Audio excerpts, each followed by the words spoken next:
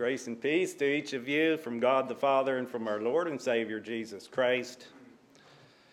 It's been a real blessing so far already to hear what God has to say to us today. And I feel a little bit like when Jesus was talking to the people, maybe it was his disciples, that he said, I have a lot of things to tell to you, but you can't take it right now. You can't receive it. To some extent, our capacity is diminished at times to just absorb more, but I hope you still have a little bit in your cup. Not that I'm the one I think should be here. I wasn't expecting such an overflow crowd here, and I was going to try to make this as routine as possible, but routine doesn't seem to be the word for today. And I see a lot of new faces out there, and I was going to say I see a lot of old faces, but that might not be the right thing to say. I see a lot of familiar faces as well, but you know, it's been over 20 years since I attended this church or was here, and my memories of Ebenezer go back to the 1990s, during the times of the hymn sings. And I assume you still do that. But before I was married, I had a chance to run around and do things that aren't normal. But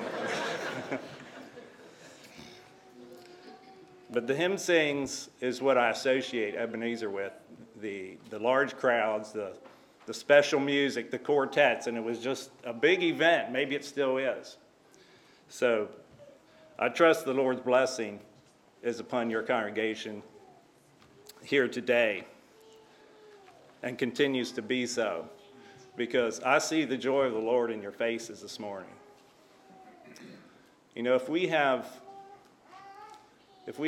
God living within us, we have the joy of the Lord. As we were making our way down here, I noticed there were times when there were clouds and fog. We almost had to slow down a few times because of the dense fog. And then there was some sunshine along the way that broke through and just made me think of the way life is. It often is cloudy and murky, and it dampens our spirit. But then the light comes through, and we see that light, and it just gives us the strength and the joy of the Lord to go on and to continue. It's like a glimpse of heaven. And I heard somebody say one time that when you die and go to heaven, it should not be the first time you've been there. Now understand that some people say that they've been to heaven and all this. That's not what I'm talking about. I'm talking about when God is living in us, part of us identifies with heaven. And I think that will be the case when we arrive there.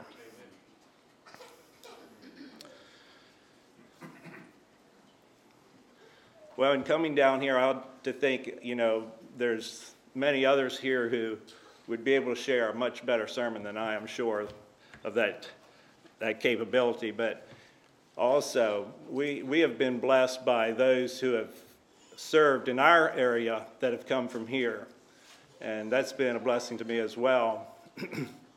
And so I guess it's appropriate that I return some of the favor as best I can this morning. You know, in the Bible, it talks about a time when the Apostle Paul said to Barnabas, he said, let us go again and visit the churches in all the cities that we have preached in and see how they do. And see how they do. You know, when he said that, I don't think he had in mind the houses and the lands and the fields and equipment. Now, they may have talked about some of that, but I think his interest was in their spiritual affairs, their heavenly affairs, their progress as a church. And do we carry with us a similar burden when we see other churches? and we go to our sister churches, even our sister denominations, those of like precious faith. Sometimes we use that term, like precious faith, and what we really mean is like precious practice. But I think the Spirit of God and the providence of God is reaching out to more than just Mennonites. It's great to have that heritage, and I like to see what God is doing amongst His people, wherever that would be. Not for the sake of being nosy or gossipy, but simply when we ourselves have found the strength of God in our lives, and we've fought battles, and we've gone through things, and we found refuge in the rock of our salvation. It stirs us to see how that is taking place in other people's lives as well. And it's an encouragement to us. You know, when we have similar interests, hunting, fishing, whatever it is, and those people, I don't do any of that, but those people, I know they like to get together and they talk about the things they've done, and they swap all their hunting stories.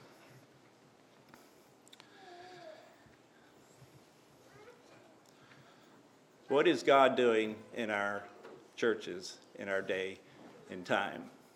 And we heard in our devotional about hearing. Those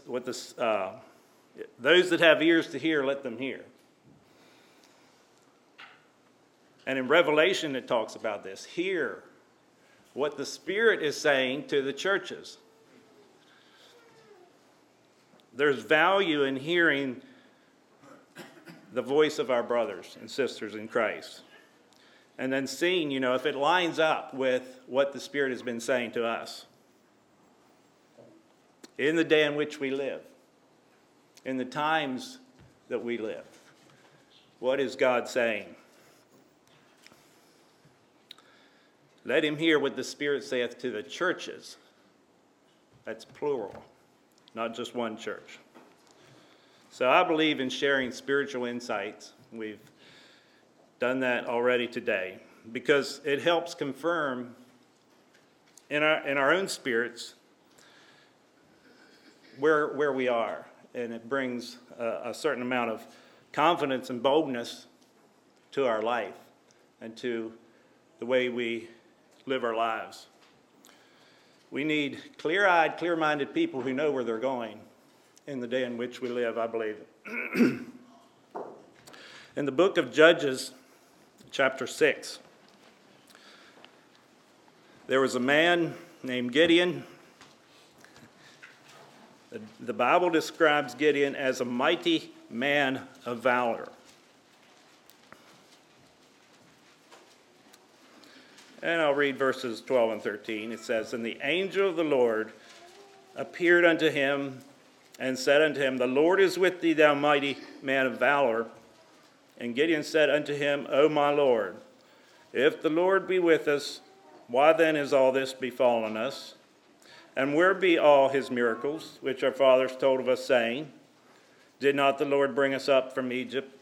But now the Lord has forsaken us and delivered us into the hands of the Midianites. Gideon's saying is, where are the miracles? Where are the things we have come to expect from a God that is omnipotent? If you were with us back then, where are you today? And we're suffering at the hands of the Midianites. They are prevailing against us. Well, the answer to that question is in verse 1, where it says that the children of Israel did evil in the sight of the Lord, and the Lord delivered them into the hand of the Midianite and Midian. So it was the Lord's doings. But Gideon did not have, he didn't know that. He didn't have the Bible to read, to really know. by reading. But in the story of Gideon, he receives signs and wonders from God, confirmations that God gives to him that he indeed will bring about their deliverance from the Midianites.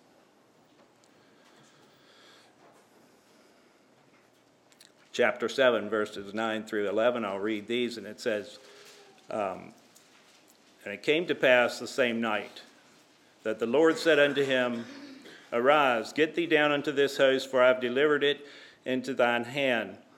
But if thou fear to go down, go thou with Phurah thy servant down to the host, and thou shalt hear what they say, and afterward shalt thine hands be strengthened to go down into the host. So what God is saying, he says, I have delivered this host into your hand, but if you're still afraid, do such and such. And so Gideon must have esteemed himself to still be afraid. And he went down to the camp of the Midianites and overheard two of the men talking, and one man described his dream to a second man. The interpretation was that Gideon, the sword of Gideon, would prevail. Isn't that something, to hear the enemy speaking, prophesying, so to speak, of their own demise? It said, Gideon returned and worshiped God in verse 15. Gideon heard the telling of the dream and the interpretation thereof, that he worshipped and returned into the host of Israel and said, Arise, for the Lord hath delivered into your hand the host of Midian. Gideon starts saying what the Lord's been saying all along. The Lord wants us to arrive at a place in our lives where we say his word, where we are able to declare his word, which is preach salvation, declare the goodness of God in the land of the living, proclaim deliverance. 2 Corinthians 1, 9 through 10. I'd like to read a couple verses. 2 Corinthians 1, verses 9 and 10 says this, But we had the sentence of death in ourselves, that we should not trust in ourselves, but in God which raiseth the dead, who delivered us from so great a death, and doth deliver, in whom we trust that he will yet deliver us. Do you notice the past, the present, the future of deliverance as it's presented to us in the Bible? The theme of deliverance runs through the entire Bible from start to finish. And we alluded to that in our Sunday school. That of redemption, I think was the word. Salvation. Entire Bible.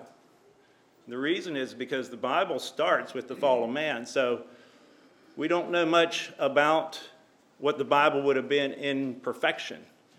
But it starts with sin and the need for redemption. So the title of my message this morning is The Way of Escape. The Way of Escape. 1 Corinthians chapter 10.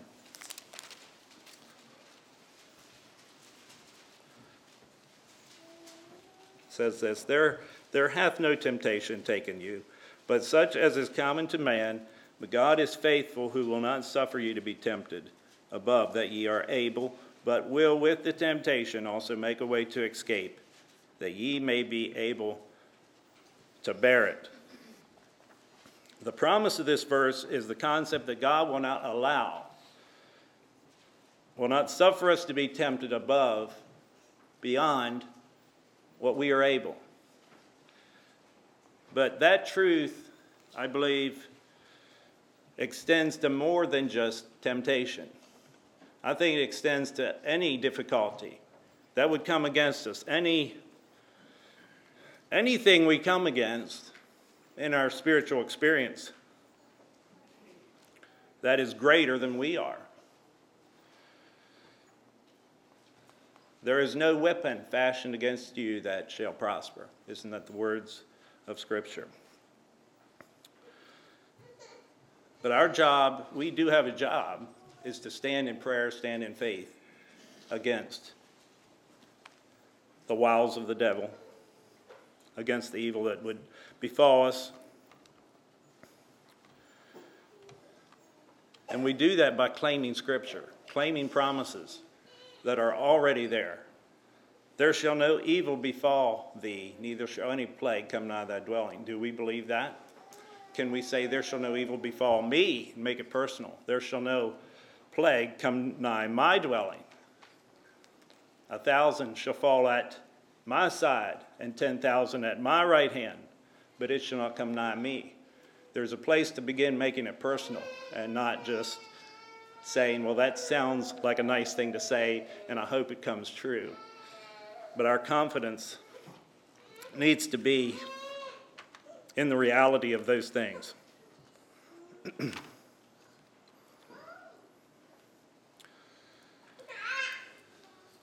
There is a participation we play toward finding our escape. The concept of escape is very needful in this world because just the world we live in, the shape it's in. Luke chapter 11, verse 1 through 4.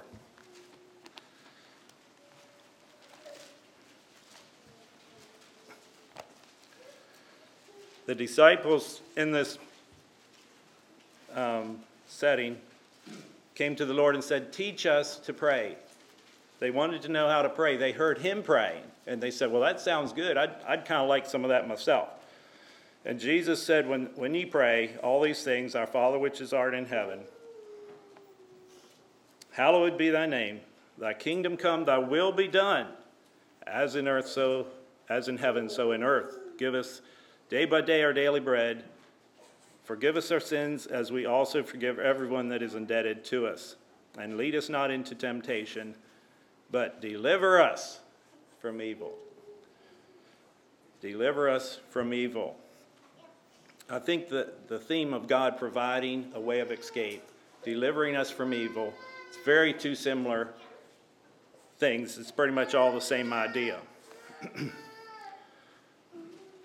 And this happens continually, I believe, in the life of a Christian, the providence of God, that we are delivered from untold circumstances. And we look back and say, well, the Lord's blessing and hand of protection was really with me during that time. And we thank him for that. But we still have a part to play in desiring of God to bring about his shield of favor in our life, in the things that would befall us, in the possibilities of Satan and the works of darkness coming against us, and even our own selves. Sometimes we're our own worst enemy, and we need the clarity of God upon our lives to discern how to live, move, and have our being. In the spirit of Psalm 55:8, it says here, I would hasten my escape from the stormy wind and tempest. That's pretty much life.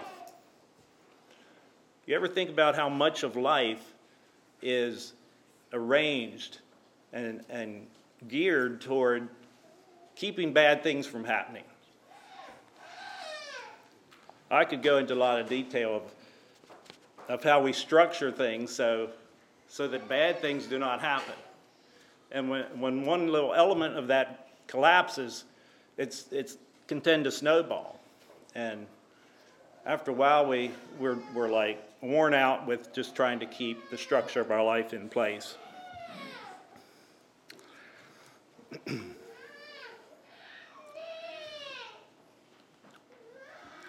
When Adam and Eve sinned and were driven from the Garden of Eden,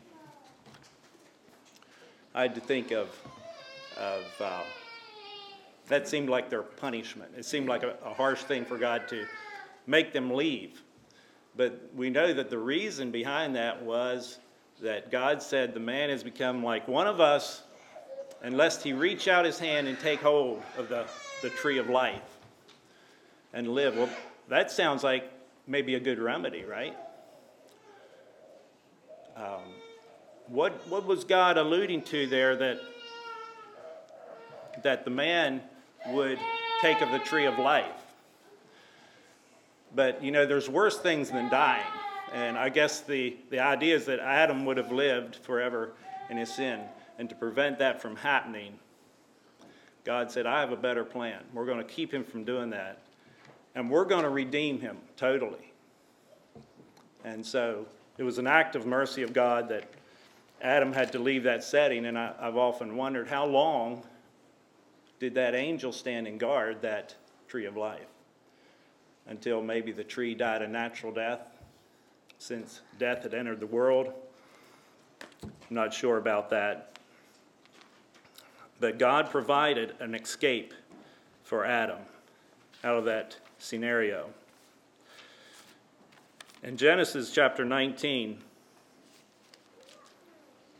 there's the story of God's destruction against Sodom and Gomorrah. And what I'd like to bring out in this account is the urgency of Lot's escape from Sodom. It says, and when the morning arose, this is Genesis 19, verse 15. Then the angels hastened Lot, saying, arise, take thy wife and thy 2 children, which are here, lest thou be consumed in the iniquity of the city. And while he lingered, the men lay hold upon his hand, and upon the hand of his wife, and upon the hand of his 2 daughters, the Lord being merciful unto him. And they brought him forth and set him without the city. God providing somewhat of an unwilling escape from that situation. But we see it was the mercy of God upon Lot, a man that the Bible describes as a righteous man. But I had to think he wasn't in the lineage of like Abraham. It wasn't like that he was indispensable at that point, but God did provide on account of Lot and his faith. In 2 Peter chapter 1, verse 3. According as his divine power hath given unto us all things that pertain unto life and godliness, through the knowledge of him that hath called us to glory and virtue, whereby are given unto us exceeding great and precious promises, that by these ye may be partakers of the divine nature, having escaped the corruption that is in the world through lust. As people of God, and that's why it's such a blessing to be together, we have already escaped to some extent, to a large extent, the corruption that is in the world, the destiny that we were bound for. But we dare not take too much for granted in that we have already attained. Because in the case of Lot's wife, remember what happened there. They had already escaped the city. In fact, those angels said, please hasten on your way because we cannot carry this out until you leave. And so I believe they were already at a place of refuge in their escape. where they were safe. In one of those neighboring towns, I believe it was. In the book of Luke, Jesus mentions this a little more. Luke 21, verse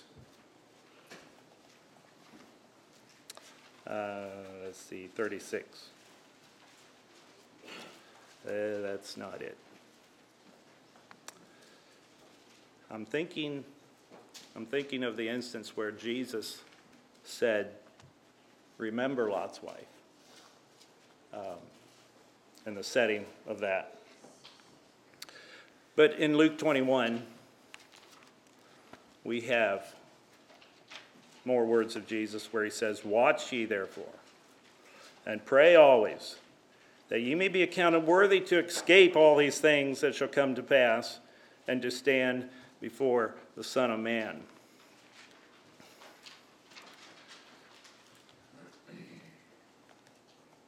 He speaks of that day as coming upon you as a snare, coming upon the face of the whole earth, the whole earth. We had a dear brother in our church that he would pray this prayer in his public giving prayer to God, that we would be counted worthy to escape. And a dear brother in the Lord, he's gone on to his reward. And in a very real sense, God answered his prayer. He escaped the things of this world, the things that Jesus was talking about that would come at the end of the age. And the instruction there is for us to do that and to pray and to have that confidence that we would be worthy in the sight of God to escape those things. But I don't think Jesus was praying that we should die. But I believe it pertains to the speaking to the times of those end times when God will bring about a deliverance, however you want to look at that, to his church, the bride, the body of Christ, from the things that Jesus said will come to pass on the face of the earth. Consider with me Revelation chapter 3, verse 10. Jesus says, "Because thou hast kept the word of my patience, I also will keep thee from the hour of temptation which shall come upon all the world, to try them that dwell upon the earth." I will keep them from the hour of temptation. I think this could also mean the hour of difficulty. The things that are worldwide difficulty it speaks of. And to me, it's very strong that it could allude to the catching away of the saints, the being caught in the air to meet the Lord in the air. We believe that could happen at any moment, right? That God would receive us to himself in that way. And the Bible speaks of this as being caught up in the air. And my advice or counsel would be, if we find ourselves in that situation, don't look back. Don't look back. Remember Lot's wife.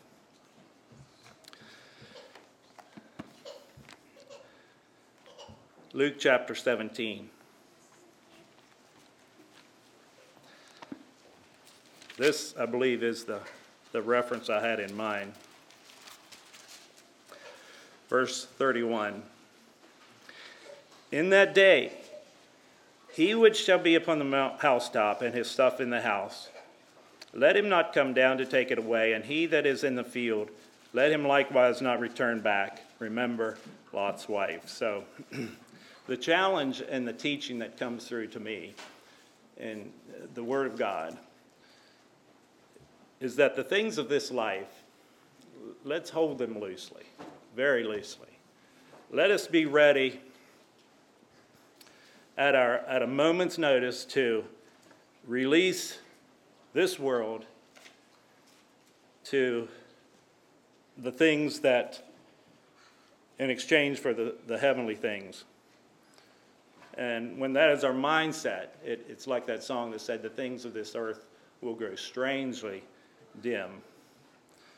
When we are waiting and watching and ready for the Lord's return. God speaks of a time where he's going to shake the earth. But not the earth only. He said, I'm going to shake heaven too. And all these things will be shaken. And the purpose is that the things that cannot be shaken will remain. The things that cannot be shaken will remain. And that speaks to anyone who is in Christ, who has the eternal, the blood of the covenant upon their lives. In the book of Isaiah, chapter 26, we have these words. Verse 20 and 21.